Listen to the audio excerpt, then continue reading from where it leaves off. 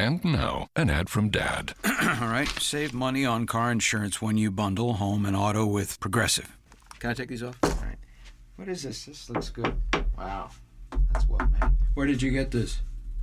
I'm talking to you with the hair. Yeah, where did you get this? It's good stuff.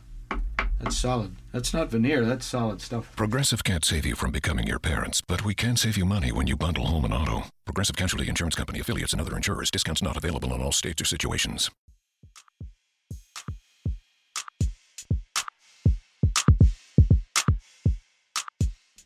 All right, you're back in the DFSR. It's an NBA podcast. It's Friday. It's March 8th. I'm Doug Norrie. That is James Davis. Oh, we're going to talk a 9-game NBA slate, following a 2-game slate yesterday that I've never had less to do leading into a lineup block. There was just nothing happened. It was crazy. I mean, the games ended up being, the Bucks and Pacers game ended up being kind of blowout. OKC and Portland went to overtime. But man, the 2-game slate, I kind of just sat there. We were all just in chat. We were talking about other things besides basketball. I can't remember. There was something else that came up. Which just ended up being not basketball. It was so I think we're going to get a change here for Friday where we're going to get a lot more. If you were, for some reason, Thursday was your first foray into foray? How do you pronounce that word? Foray? Is that how you say it? I'm just gonna let you keep saying it. Furry? It was your first time playing DFS. Thursday was not the one, not the slate that is an approximation of what the rest is going to be like. But Friday in the NBA, we have plenty to talk about. Buddy, you were fired up about LeBron offline here for a couple seconds. Do you want to, and then you got mad at me and sort of arguing with me about it, even though I wasn't really arguing. I don't know that I was mad at you, but you were you inhabited the role of the unsmart person who argues against LeBron. At least in my mind. In my mind, that's what was happening. So that's why I was getting fired up. Because you know what, Doug? I think you're better than that. And I just have big expectations of you. So we were talking about that. I was mostly just... I like to come after an argument, say understand what the other side thinks, even if it's incorrect. And you seem to project it right onto me. Got really mad. I was like, it was very awkward here for the 10 minutes. 10 minutes. Before I don't know if it was that awkward. It was very, very awkward. Maybe now you're projecting a little bit simply because you felt the tight grip of logic surrounding your emotional argument that you just wish LeBron would have stayed on the Cavs or whatever. I do wish he would stay with the Cavs, but anyway, I had said that last year. But that's mostly just that was mostly just to beat down the dum-dums who want to say that he's not the best player ever. So anyway, okay, we can talk about that. We'll talk about that next time LeBron plays and we're doing a podcast. We got 9 games to talk about here. One more thing too. The other thing that was sad too was when there was a note last night that said, this is sort of why I was thinking about it also, was that they said that the Lakers are effectively shutting LeBron down now. Only going to play 20 to 30 minutes a game. Not going to rest on back-to-backs. So I guess he'll finally get much needed rest after being in the finals for 15 straight years. But it's a very different NBA season going to be without LeBron James in the playoffs. Whatever. 9 games for FanDuel, DraftKings, Yahoo tonight. Plenty to talk about. Plenty of injury news as well to discuss as we sort of break down the slate. We'll go through game by game. Talk about some betting lines as well, because there's some intriguing stuff, and I have some questions for you about where some of these lines are landing. Washington goes in and plays the Hornets. We narrowly missed playing Kemba the other night, which was nice. He was the guy that was kind of sniffing around our lineups. But tonight, this game's got a 234.5 over-under. Charlotte, 4.5-point favorite. Kemba is sort of a guy showing up maybe in lineups. Would you be willing to go back to him possibly? And do you understand why our system's sort of maybe possibly drawing him out, especially in DraftKings 8,100? Yeah, I mean, it's hard to justify it on FanDuel. Back-to-back games now, and there are some signs of fatigue in my mind when I look at Kemba right now. One example is 75 minutes in the last 2 games, which is 2 rebounds. I just wonder if, I don't know, if he's just kind of something, it's not the easiest thing in the world to play 38 to 40 minutes every single night in the NBA and try to carry a team to the playoffs single-handedly. That being said, it's back-to-back tougher matchups. We've seen that Kemba has been able to punish the weaker teams defensively. The games prior to that, Brooklyn and Houston, he was excellent. I mean, particularly on those DraftKings prices. So I think you can pay $8,100 for him on DraftKings with a pretty clear conscience. If he were showing up in FanDuel, I would give it a little bit more pause. So that's kind of where I'm landing right now. He's not in a top lineup right now. There's plenty of time before lineups lock, so these things are never set in stone. I don't mind it. Again, wouldn't be excited. Again, he's very scoring dependent even for a point guard. There's some point guards that are like this. Jamal Murray's kind of like this. Kemba's kind of like this, where they really do need to score a lot to make up for some of these prices. And they can score in bunches. When he becomes a volume shooter, and especially getting to the rim, paying this price at times seems like no big thing. And Washington's defense is suspect. I did write up Frank Kaminsky and Marvin Williams as power forward plays on this slate. Williams is 4,400 on DraftKings. Kaminsky, I think, is still under 4K on FanDuel. Nice, 4,400. 4,400. Still, though, I mean, Kaminsky, he had basically a season of DNP CDs. The guy was just not playing. He wasn't hurt. They just didn't want to play him at all. And now all of a sudden, he's playing, 25-ish minutes a game and taking a ton of shots. Like, he's double-digit shots in limited run. Do you think this sustains now? I mean, is Kaminsky safe to play? I was not really feeling it because he's still coming off the bench and these guys can kind of disappear. But every game that goes by, that's looking more and more wrong. Yeah, I mean, I think he can sustain 23 or 24 minutes a game. I don't know if that makes him worth 4,400, unfortunately. I think the time to play Kaminsky, especially on DraftKings when he was like, whatever it was, 3,200 or something like that, that time is sort of past. So I think now he is more in the, if you just simply need someone in the $4,400 range, then you can pass it, where that's like kind of half of your drop or something like that. I think you can get away with it. I don't think you just want to plug and play him, even though he has played relatively consistent minutes and has been shooting a decent amount off the bench. Like you said, he's just it's not like he's crushing the price, right? It's not like he's scoring 38 points a game, 38 fantasy points a game, and he'll just kill you if you don't have him. He's basically just been solid on a $4,400 price tag. So, yeah, playable, but not exciting. And one thing I would caution, because I think people are going to want to play him, I have him about 23, 24 minutes right now, which seems fair. He shot, in the last 3 games, he's shooting 54% from 3. That's just not going to sustain. He's just, no one's a 54% three-point shooter. He's a good three-point shooter. He's 35, 36% for his career. 54 just means on those 3 attempts per game, the shooting is just going to kind of round back in. He doesn't do much else. There's no assists, no blocks, no steals are coming his way, and the occasional rebounding game. And then Marvin Williams, he's kind of the other way. He's been shooting more. No, actually, no, I take that back. He's been shooting about 9 shots per game. He had a bigger game in terms of shooting last one, but only shot 3 for 12. But his minutes have been hovering 33, 38, 29 in a loss, and then 35. They're both around the same price, and the points per dollar is close on these two guys. Would you rather? Do you have an inkling about which one you'd rather play, Williams or Kaminsky? It seems like they're very close in our system. Like I said, they're very closely priced as well. Yeah, I mean, Williams is a little bit more expensive. I think I'd rather just play Kaminsky. The fantasy production has been basically the same, except for Kaminsky's cheaper. So I think if you are in that position, you can probably pick Kaminsky. I think the thing that Charlotte's kind of getting worn out on Marvin Williams about is that he's really not contributing offensively. He certainly does some of these other things better than Kaminsky does, but when he's out there, he's not really a great viable option where Kaminsky can help them stretch the floor a little bit more effectively. So, yeah, I think I'd go with Kaminsky. And again, wouldn't be thrilled to play either. Yeah, and you do get a good matchup against Washington. They start a bunch of bigs like Jabari and Portis who just really don't play much in the way of defense. They go small a lot. So this is a good matchup. Like I said, the reason I'm spending a lot of time in this game is because the total is very high. And I do think the Charlotte guys in general are in good spots. And you are just going to have to sort of rely on them, each one almost to a man, catching fire and just hitting their shots. Washington, Satoransky played a lot last game. I do think we're getting basically fair pricing on everyone on this team at this point.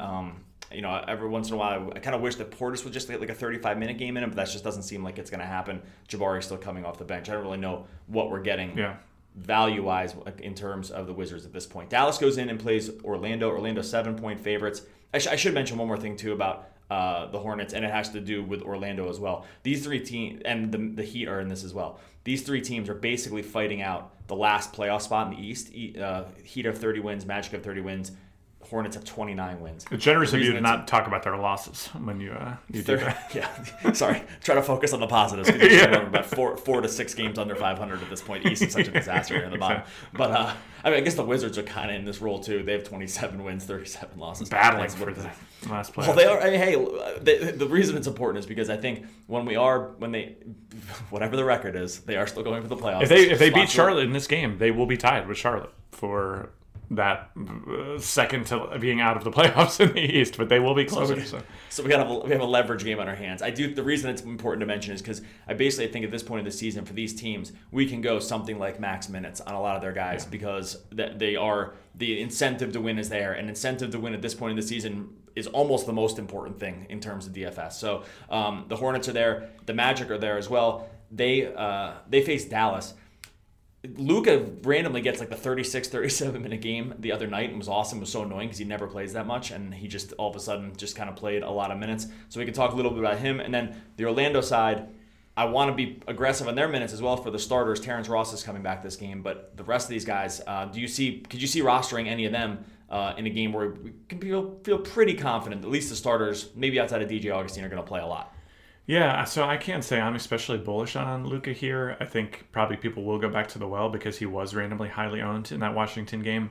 It was just a night where, to give a little context around that, in case you played that night and weren't sure what was going on, why there were so many different guys in the 20% to 25% ownership range, it was just really hard. There were like two positions that people were having difficulty on, and then a lot of chalk elsewhere, like Alex Len, some Boston guys. I can't remember all of them off the top of my head, but and Luka was one of those, and he was one of these guys in the $8,000 to $9,000 range that about 25% of the field landed on.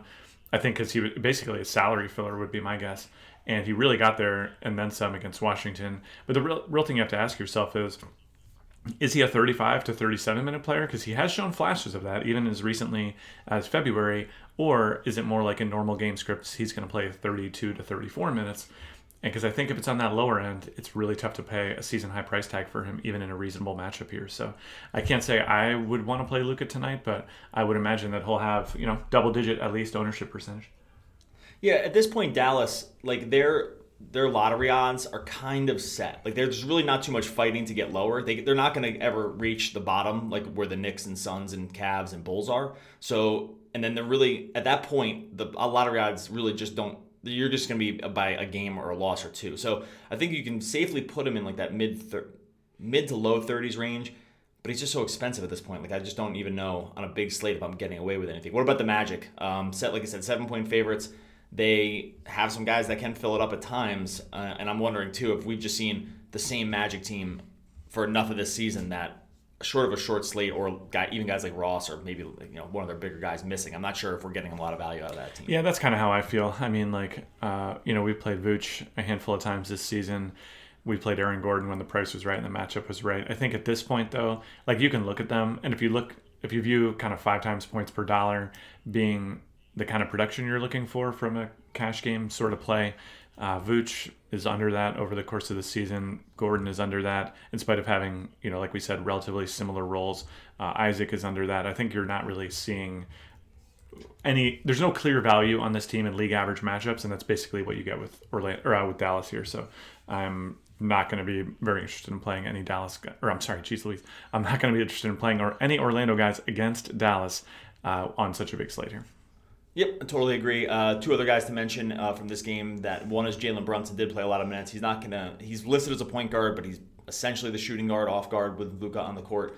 And then Dwight Powell still playing a lot of minutes. Maxi Kleber was out last game. Kleber's questionable, but Powell's price at this point has come up to reflect that he's been starting and kind of crushing for the short term. So I don't know. Dwight Powell was a value for a little while, and I think those days are kind of over. Utah goes in and plays Memphis, 8:00 game. Utah 5-point favorite. The news here is that Ricky Rubio is out already. Raul Neto has been ruled out as well, so they are going to probably go back to the Royce O'Neal starting for Rubio, but Donovan Mitchell will be the point guard.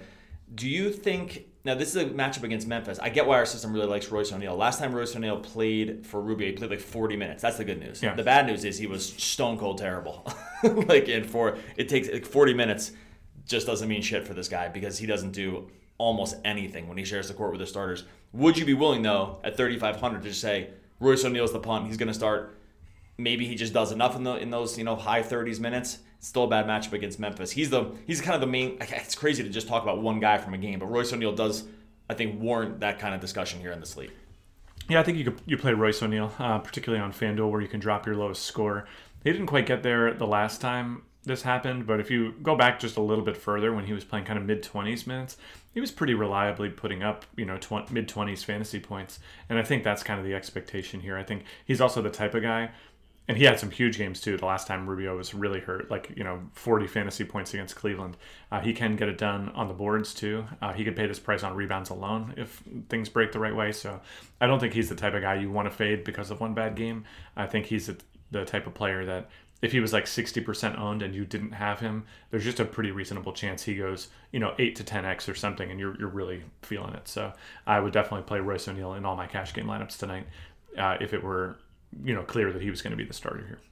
I think he's going to be. I think it's pretty clear that he'll be the starter. I mean, short of just we just have a pretty good approximation because it happened a couple games ago. I'm a little less excited about doing it on DraftKings, I guess, at 3,300. I don't mind on FanDuel because of the drop. DraftKings at 3,300. I get why he's in all the lineups, and when at least like low 3,000 guys show up at 30 plus minutes, typically our system's just gonna want you to play them and just say, look, you're just gonna live with it because he's so cheap. And you kind of talked me out of it, knowing that maybe I'm using too much of a one-game sample size. Memphis going the other way.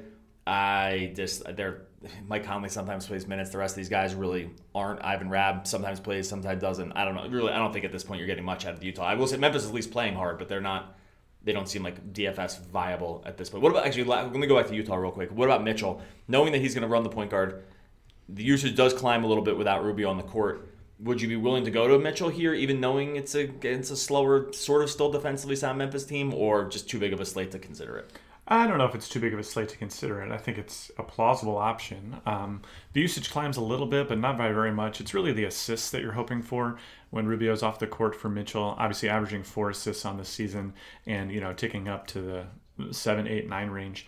The problem with Mitchell, I guess, is that his baseline is still not very great on a $9,000 price tag. Scoring 37 fantasy points a game in spite of being in a position where he's playing pretty much the same minutes all season means that you'd really need a very, very significant bump to get him into value territory. And it's pretty rare that one player goes down outside of the, Russell Westbrook, James Harden type players that you would want to project a guy for a 20% increase in fantasy production.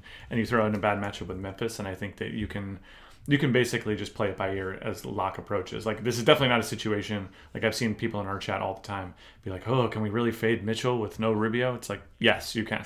If he winds up in your lineups, you can do that too, but it's kind of a neutral play. It's not great, and it's not terrible either. I think we get bailed out on the decision a little bit too because it's Memphis. So I think that if this was like Atlanta, we'd be having a different discussion. Sure. Luckily, it just is Memphis, and I think that helps ease some of the tension around whether or not we want to do it. Yeah, slowest team in the league, top 6 defense. You don't need to do it. Exactly. All right, let's keep rolling through some of these games. Miami hosts Cleveland. Miami's an 8.5-point favorite against the Cavs. Larry Nance, I made much ado about Larry Nance's rebounding numbers dropping off when Kevin Love was around, and then he went back out and just double-digit rebounded last game. So that was kind of like an FU to all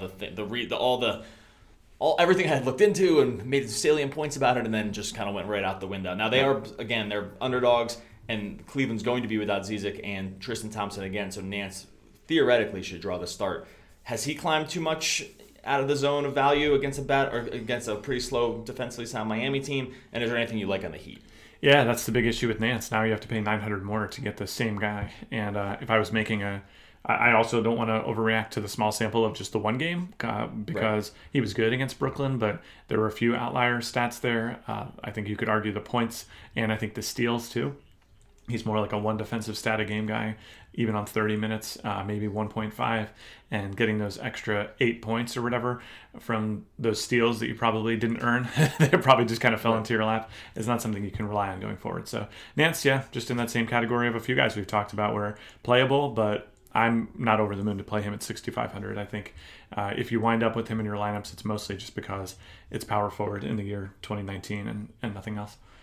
I take that back. Zizic is questionable coming out of the concussion protocol, so he actually might end up playing. That would just render that most of that discussion moot if Zizic did play, because he would probably draw the start. Miami, they kept Bam in the starting lineup last game, and that really just kind of dusts off the minutes out of the center position. Though Kelly Olynyk played like 45 minutes or something. I had to look this up. It was some crazy number that maybe had to double take about whether the game went to overtime or not, and it just didn't. Yeah, he played 45 minutes last game.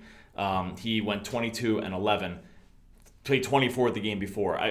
Are we still in the we just can't overreact to Miami minutes? Because if I gave Kelly Olynyk like 37 minutes, the system would just probably jam him in almost any price. But what are your thoughts on where we land on his minutes? And then, some of these other guys like Richardson, Winslow, Goran Dragic is questionable for this game, has sat out the last couple.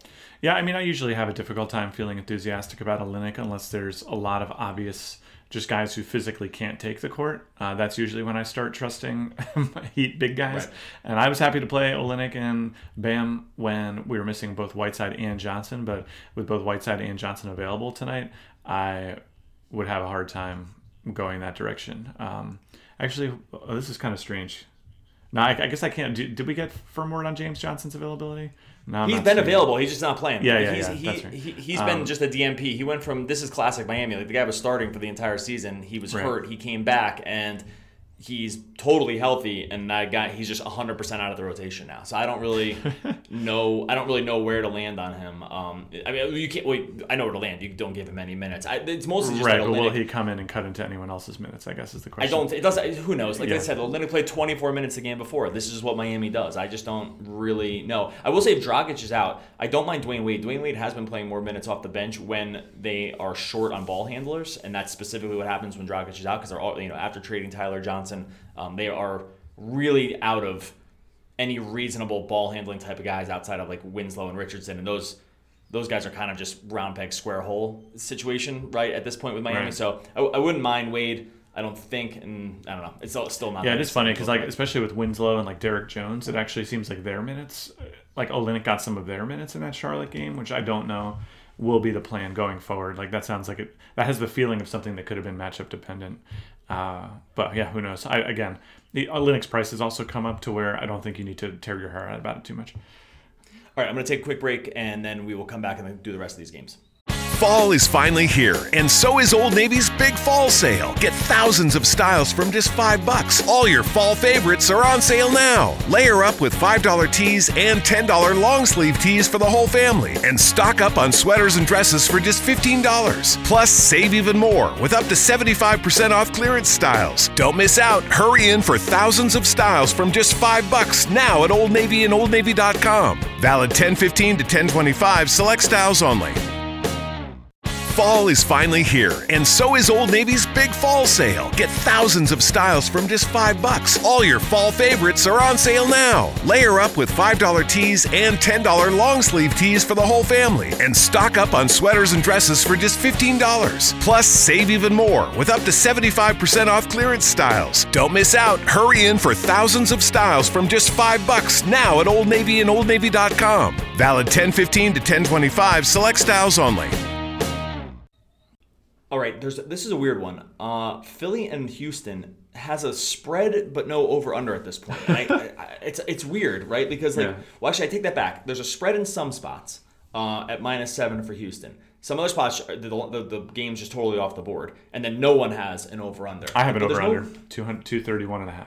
That's what. That must have just updated then, because as of I just haven't refreshed these pages then, because where do you see that line on what site? I'll send it to you. It's not worth promoting people on our podcast for free. Okay, because I'm looking. Yeah, no problem. I'm looking at a couple different books. I'm not seeing it. Doesn't matter. It just struck me as weird that like why they. Sorry, you just okay. Yeah. Sorry, this is a good podcast because now I'm looking at what you chatted me. Okay, it was just struck me as weird that there was no line for a game that had all of the injury news set, and the injury news mostly being that Embiid's still not going to play. I'm actually getting increasingly concerned that there's something more wrong with Embiid here. And knee soreness is one of those injuries that can mean a lot of different things and have a lot of different levels of seriousness. So I think if you're just looking at the writing on the wall and being like, this guy's missed an awful lot of time, you have every reason to be concerned here. And I just someone that really wants to see the Sixers win. This is kind of what happened with Oladipo. It was like the knee's kind of sore. He comes back, and then that's like the end of the season. I'm not saying that they're 1-to-1 correlated, but lingering knee issues, especially out of a guy that's like over 7 feet tall, this late in the season, where Philly really just wants to probably have him healthy and play. I don't know, man. I would just like to enjoy the playoffs. Is that so much to ask? Like, I just like these teams to have their full roster, so there's no excuses. We could just see who the best teams are. Like, it was annoying with Boston last year with Kyrie. We already got the Oladipo thing, staining the East. Like, just be healthy. Go out there, play. I just want to see who's better.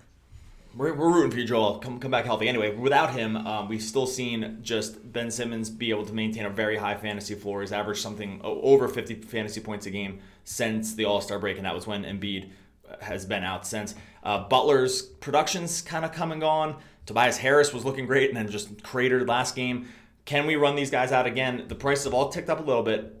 Can we run them out here against Houston in a game that has a really high total? They are underdogs, and I guess there's like some concern, I guess, that Houston can blow them out, but I guess not really. What are your thoughts on Philly? Then we'll talk about Houston. Yeah, I think you probably want to be cautious with some of the higher regarded Sixer plays like Ben Simmons. The price has come up, and we were already sort of on an island with him in terms of cash game ownership last game. Likewise with Jimmy Butler in the revenge game with Chicago. He was pretty lowly owned. I think it was like 15-16%, and wound up not quite getting in there on these price tags. I think you probably want to exercise some amount of caution now.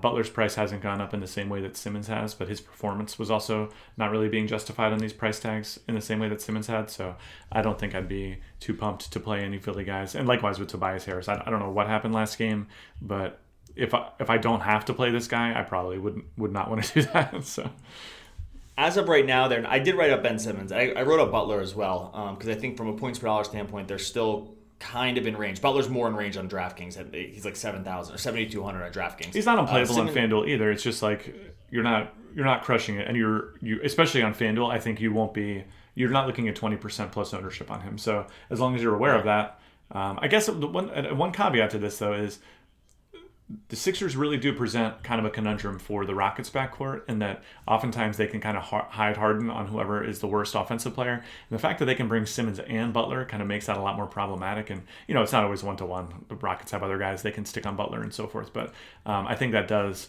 you don't want to use strict DVP matchups for teams like the Rockets where they're really kind of playing it by ear based on who the actual guys are and not what their average production is. Yeah, the Sixers actually worked like this too. The Sixers you can't really use DVP numbers on either because they just kind of like Simmons. What the hell is he? Like he's the point guard, small forward, sort of center at times. Like I don't like he's all over the place, and especially with Embiid out. So I don't mind him. Like I'd be unexcited at 8,200 on Butler to play him in FanDuel, and it's coming closer on DraftKings in that 7,000 range. Probably still not all that exciting play either. And then Houston, they are 7-point favorites. They're healthy. They're playing very well right now. Harden nightly seems kind of get his, at least from the scoring. The assist numbers with Paul around are a little bit different. What are your thoughts on, can we pay all the way up for Harden in this matchup? The Sixers definitely worse defensively without Embiid around. Like they've really struggled, especially late in games with their crunch time units to just really stop anybody. Harden has taken 30 plus shots in the last 3 games, 35, 42, and 58 points over the last 3. I mean, is he just the pay-up option here against the Sixers team? That is, I will say that it does seem like the two things about the Sixers here. Without Embiid, they play faster and the defense is worse. Can we roster him at almost peak prices on Harden? The price actually come down a little bit. That's kind of the way I was going to go with this.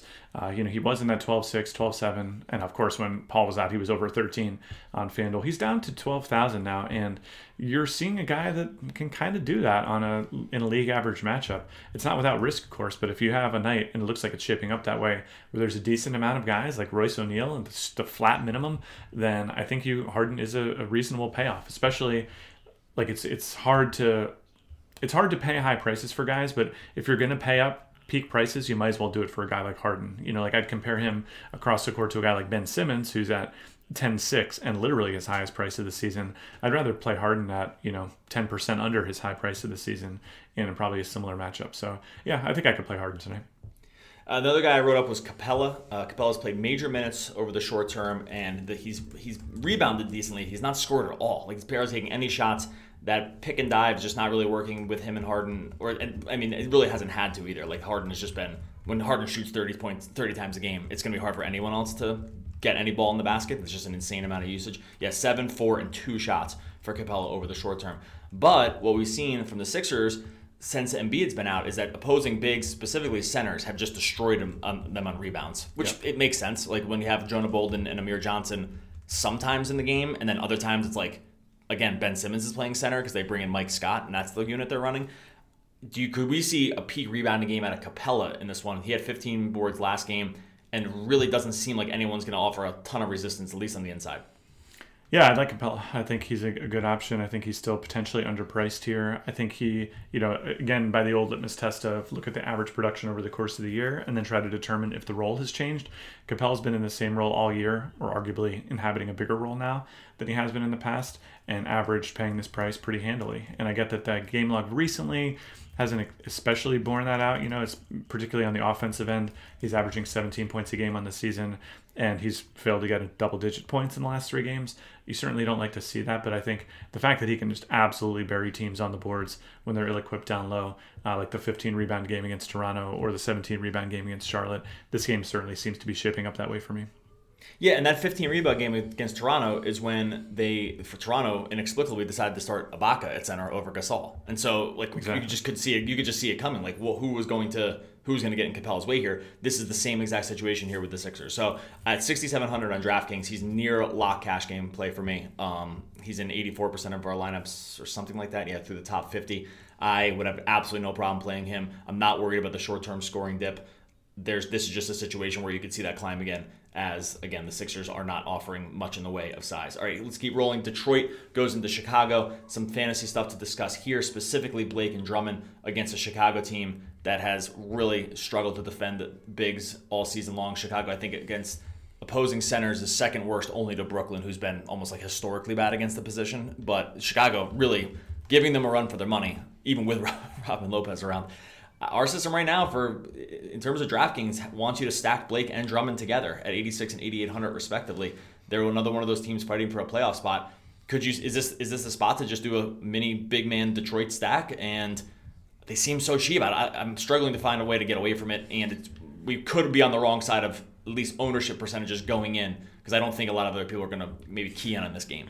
Well, I love you for a lot of reasons, buddy, but one of them is your enthusiasm for playing both of the Detroit bigs in the 2018 to 2019 season. I feel like it's been like 17 podcasts in a row where you have this crescendo of enthusiasm as you start talking about these guys, peaking at the end where you want me to play with them both on both sites. So just want to say, don't worry, we're going.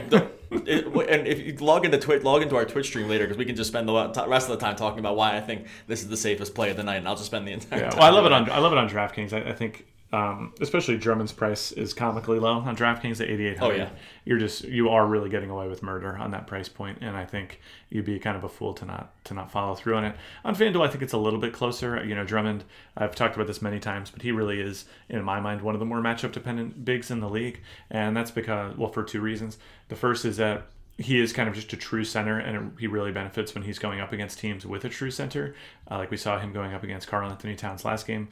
Detroit really felt like they needed him out there, and he played 38 minutes. Whereas against Toronto and Cleveland, there were other factors in play as well. But two teams without conventional bigs, he saw the court for fewer than 30 minutes in each of those games. I will say that going up against Chicago, they're kind of a weird team right now. They've been playing Robin Lopez a lot of minutes. He is a true five and has shown an ability to really bang teams on the boards and kind of score a little bit. He's been pretty effective. And he's played a ton. It's crazy how much he's played. I know. It was that out of nowhere. I called this out after the Memphis game because we ran him against Atlanta in that first game too. And yeah, the Bulls just think that he's the answer for them down low. And I get it. I mean, he's the tallest guy on the team. He's high energy and can really bring it on the boards and even score a little bit when things are going his way. But yeah, I think Drummond stays out there for a bit against him. And I think he's a playable option on FanDuel. I would say I really like both these guys on DraftKings. I would be less pumped about paying like the full price for Drummond versus what I believe to be a discounted price on Capela. That's kind of where I'm landing right now. But again, with all the cheap options, he kind of represents one of the less risky payoff options too. Yeah, since basically the end of February, since he came back from the concussion protocol, this was back on January 25th. Oh, I just had this in front of me because I wrote this last night. I'll get it as I bring it up. His numbers have been basically insane. He's essentially like a 21-16 guy over that stretch with a million defensive stats. He's averaging almost 2 blocks and 2 steals per game in that stretch. So he's just great from a fantasy perspective. The problem with Drummond is when he disappears, he can disappear you on the price because if he gets in foul trouble, that's definitely a problem for him sometimes. His coefficient of variation since this season among guys in the similar FanDuel and DraftKings points per game area is definitely the most. He's the highest volatility guy of anyone in that group, and it makes sense. And it's mostly just around the minutes, which have been less problematic in the short term. I don't know. I think, I'm enthusiastic. I love when I see them both together. Don't want to have to choose between them. But the last thing I want to do in these situations is have to choose between them. I just want to play them both, and I'm glad when the system does too. All right, Toronto goes in and plays New Orleans. Toronto 4.5-point road favorites here. They're not in a back-to-back, so it doesn't stand that they'll rest anybody, but famous last words on Toronto and all. They get a good matchup against a Pelicans team that's basically in the tank and now is going to be without Drew Holiday for at least a week to 10 days. He's out with injury. And then we get the Pelicans who are playing Anthony Davis 21 minutes. I did write a Frank Jackson, though, because I think that actually Frank Jackson is going to start in place of Holiday here. They're going to start a Jackson and Elfrid Payton backcourt. Etuan Moore's out as well. I could be wrong about that, so keep an eye on if they decide who they're going to start. Could you see playing Frank Jackson? He's near the minimums on both sites. Played like 28 minutes last game. Does seem like the first guard off the bench is kind of in that Royce O'Neal area of just can do a whole hell of a lot of nothing when he's on the court. Oh, yeah. Could you see punting with him though? Because I get why our system wants to do it, and I'm not enthusiastic, but I get it. No, I'm psyched about it, to be honest. I think he actually, it's been a while since we've talked about what makes a good punt, but one of the things I like about Jackson is you just look at the recent game log. He's already playing a decent amount of minutes, and sure, there's definitely some disappearing acts in his repertoire here, but the fact that he's the type of guy you could look at this recent game log and be like, I don't know, he's kind of good for 5 times points per dollar. And the fact that there's going to be increased opportunity makes it a lot less likely that he'll be awful for you tonight. And again, if you're on FanDuel and you can drop your lowest score, I think he's a pretty easy option. I will say, strategically speaking on FanDuel right now, if you find yourself in a position where you're rostering both O'Neal and Frank Jackson, or frankly just either of them, don't go out of your way to just throw away some position for free because you definitely you could get a drop out of one of these guys pretty handily. I would say one of them probably has it handled, has the drop handled. Yeah, potentially. But you could also just go off and win a big tournament. So live a little bit. You know what I mean? Like what are you doing here if you're not trying to have fun? So. On the Toronto side, I'm going to mention Kawhi here mostly because FanDuel is very bad at small forward tonight. There's, at least for the way our system is kind of breaking it down, it wants you to play Royce O'Neal one of the spots, and then it's kind of making you choose between Kevin Durant or Kawhi. And not like they're either of them are great points per dollar plays, because they're not. It's just that the rest of the position is just flat out bad. Just like Joe Ingles is the next guy up at 6,200. I'm not all that excited about playing him, and I get that Rubio's not around, but could you see Kawhi here mostly just because of a positional scarcity piece? Like, he's 9,600. Scoring has been there at times. He's not doing a whole lot of other stuff on the box score. That always worries me a little bit with Leonard. Yeah, I kind of hate Kawhi at these prices. Like, I beat this drum all season long, but not that he can't do it for you from time to time, but you don't need to go very far down his game log to see that he plays 34 to 35 minutes, and it often doesn't matter on this price tag. Like, he's just a little bit overpriced based on the big name and the fact that he's probably a better real-life player than he is a daily fantasy basketball player. So I would rather not. I think, again, if I'm just looking at guys in a similar price range, I'd rather play Drummond. I'd probably rather play Durant for cheaper. I don't know. I don't think this is where I'm going to land tonight. I will say that Toronto's 4.5-point road favorites, our system sees them easily covering this. Now, part of that is because the holiday, we may not have fully adjusted for the no holiday on the court, which would tick up their expectation a little bit when you redistribute some of his usage. Oh, yeah. And I don't think it's going to get the 11. I mean, we have him easily handling like double-digit wins, so a double-digit point total. So if you're looking to get in an early bet on this game, I could see this line creeping up on the Toronto side. Like I said, they're 4.5-point road favorites, and I think that at least our system thinks that is probably not all that close to reality. Finally, let's get into the 10:30 games. We have a long gap. Those are all 8 o'clock games that we discussed, and then we have a 2.5-hour gap until the 10:30 games. The first one is Denver, goes in and plays Golden State. Golden State is going to get Klay Thompson back here tonight. He is probable to play at this point.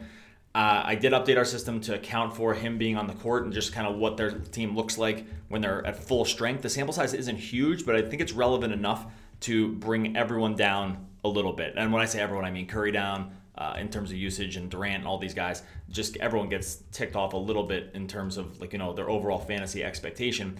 And they're not all that expensive against Denver either. Like Curry, he's under 10,000, and Durant's we mentioned as possible small forward play. Could you see rostering these guys against Denver tonight? Well, mostly because they just doesn't seem like any of them are really breaking the bank on you. Yeah, I think so. I think Golden State's a team that we're really looking for opportunities when you can pretty safely forecast these guys to play their full minutes. I think that's really the secret sauce. All these guys kind of wind up getting underpriced over the course of the season, generally, just because they're involved in so many blowouts as one of the teams with the best point differentials in the league. So I think you look at Durant's recent game log, you can see pretty plainly that the plan is to play him 36 to 38 minutes per game.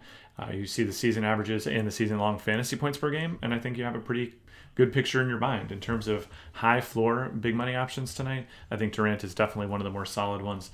I'd say that he's probably my favorite among this group. I'd like him considerably more than Curry. Again, they're basically the same price, but Durant's just been worth 3 fantasy points more per game this season, and I don't have any particular reason to believe that, Curry would be the favored guy in this Denver matchup instead of Durant. I think the other thing that makes me like both of those guys a little bit as well is Klay is coming back tonight. It looks like anyway. It hasn't been fully confirmed. But with that minor knee thing, I think you could see him play something like 32 minutes instead of the full 37, which would open up some more shooting for them as well. And then on the Denver side, I wrote up Gary Harris. I didn't really, actually. I made a mistake here because I wrote him up as a shooting guard, and he's a small forward on FanDuel, so I'll go back and correct that. But he's only a shooting guard on DraftKings. He's 4,000 on DraftKings, and the reason I mention this is because the problem with Harris leading up until basically last game was that they've been slowly bringing him back from injury in terms of his minutes. Like he started on the bench and he was playing low 20s minutes per game, and they would slowly tick that up, and then they moved him back into the starting lineup, and then he finally played 31 minutes last game. Would you feel comfortable at this point with Gary Harris going like 31, 32 minutes if it seems like Denver is taking him that direction? And if that's the case, like, he almost seems like a great DraftKings play at 4,000. What are your thoughts on him? And are you confident enough that the minutes are coming back from him? Because that's really been the only issue for him since coming back from injury. Yeah, I think so. You can see a pretty clear curve upward on the minutes. I will say that this happened the last time Gary Harris came back, where he ticked up to 33 minutes eventually and then just disappeared for a 10-game stretch or an 8-game stretch after that. So I think Denver probably has that in the back of their mind. I think they're certainly playing for the postseason now rather than just trying to figure out what they can do in the regular season. And this is a significant enough matchup that I think you could see him out there. I think giving him 29 minutes is certainly very fair, and I think he's very playable at that price point on DraftKings. And really the question, I think, is, could he potentially creep into FanDuel lineups? Small forward real estate's pretty scarce, so if you're going to play Royce O'Neal everywhere, but I don't think he's a guy you should dismiss out of hand there either. Yep, I think it's going to be a close one, like I said, mostly because of how weak that small forward position is. All right, the final game, OKC goes in and plays the Clippers. 1.5 point favorites here as they traded away arguably their best player at the deadline and are still just looks like they're going to make the playoffs. So congratulations to the Sixers. They're 4 games up on the Kings right now for that final spot in the West. OKC is coming off a overtime win against Portland last night, so they're on the back-to-back after the OT. How much do we factor that into our projections, knowing that they played extra minutes last night and have to turn it around real quick, and it's not even in the same city, so they got to turn it around, travel, and then play against the Clippers here. Also knowing that they're another team that is fighting pretty hard to at least have home court advantage through the first round of the playoffs. That's OKC. They're in the 3 speed right now, but it's basically a 3-team fight for the last 2 spots. Do we go max minutes again on Russ and PG? Because if that's the case, these guys probably end up start creeping into lineups as well with a game that has, I think this has the highest over-under. Yeah, 236.5 is the highest over-under on the day. Where do we land on the OKC guys? It feels like there's some context that we need to maybe parse through. Yeah, I think that's it. I think one thing I just have so many questions about is the schedule making in the NBA. It's a disaster. It's been really, really hard this season. Like, especially post All-Star break here. Like the whole thing was like, yeah, we'll have this nice long All-Star break and give everyone a rest. Well, what kind of rest is, coming back? This is the second time in a week that Oklahoma City has had a back-to-back in different cities. They had at San Antonio, home for Memphis, and then they're going at Portland, and I forget who they're even playing tonight off the top of my head. Oh, right, at the Clippers, right. Yeah. So that's just brutal, man. That's just really, really, really hard to play, especially West Coast games, stay up all that time and fly and then sit down and play again. So all we can really do is look at what the Thunder have done in the past. In the last 2 times this has happened, Westbrook's minutes in particular have been less. So he played 36 minutes on the second half of the most recent back-to-back, and he played 35 minutes on the second half of the Utah-Sacramento back-to-back right before the All-Star break. Or, I'm sorry, right after the All-Star break. And, there was some foul trouble issues in that game and, some context around that. But I think there is a pretty clear track record of these guys losing a minute or 2. Now, it doesn't make them unplayable necessarily, but I think you do want to keep that in mind. And on a night with so many different payoff options and punts that we've discussed, like, you're definitely not destroying your chances to win by not playing these guys tonight. Yeah, and remember, PG just sat out 3 games with a mysterious, shoulder injury. And it was really never totally discussed about what it was. Now, it doesn't seem like it hasn't affected his minutes, and sometimes non-leg issues aren't going to affect your conditioning at all. But because he played 38 minutes in regulation over the past 2 games, still taking a ton of shots. He's another one. They're daring you to play him at this price on DraftKings. He's sub 10,000 for a guy that's taken 20 plus shots a game. He's just coming off double-digit rebounding in 2 of the last 4 games. I could see him having pretty high ownership again. And like you said, I'd be a little bit concerned that at some point you do need to just manage these guys because no matter what, OKC is just going to be in the playoffs. Like whether they have a home court advantage or not, it's unclear about how important that is to them. But they do need to make sure they're healthy because they're a very good team and they could make a run. So I want to make the case that PG could be gassed here too. Like I saw, like especially we faded him on the second half of that Utah-Sacramento back-to-back after he played 50 minutes in a double overtime game against Utah. And people in the chat the next day were really concerned. Can we really fade PG? It's a better matchup than last night. We played him last night. And I made the case that, I think you don't need to play him. There were other options too. But he came out and shot 4 for 19 from the field, and including 2 for 9 from 3. And his shooting percentage, as he's been playing these big minutes, it's been falling off a cliff recently. He hasn't topped 32% from the field, including really, really poor shooting from 3, which many people do attribute to having dead legs. So I would dead legs plus a bad shoulder, like dead legs plus a bad shoulder. Yeah, exactly. This is not a great recipe for good long-term shooting success. So I definitely would rather not play Paul George, especially on FanDuel. I definitely don't want to play him there. On DraftKings, it's a little closer, and I think you're in the position of reading the tea leaves and seeing where the chalk is headed. But we talked about so many good big money options tonight that I just don't think you need to force it. Yeah, the final thing about that, because that's a great point about his shooting. These are his last 4 games. So he went 2 for 9. Then this is from 3. I'll just do the 3-point ones because it's just more stark. 2 for 9, then 3 for 14. Then is hurt for 3 games. Then comes back 4 for 14, and last night shot 1 for 9.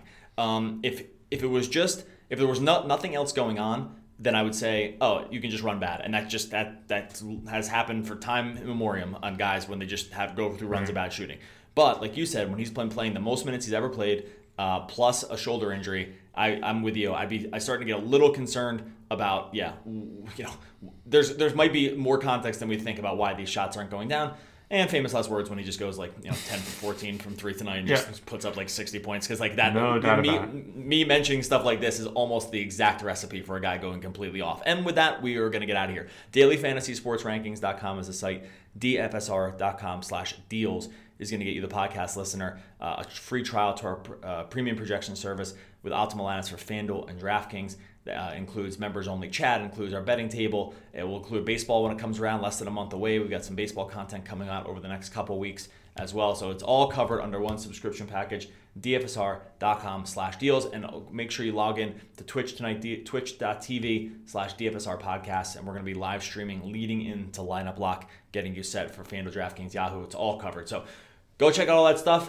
We will be back again next week with more podcasts. Buddy, enjoy your Friday night in the NBA. Peace.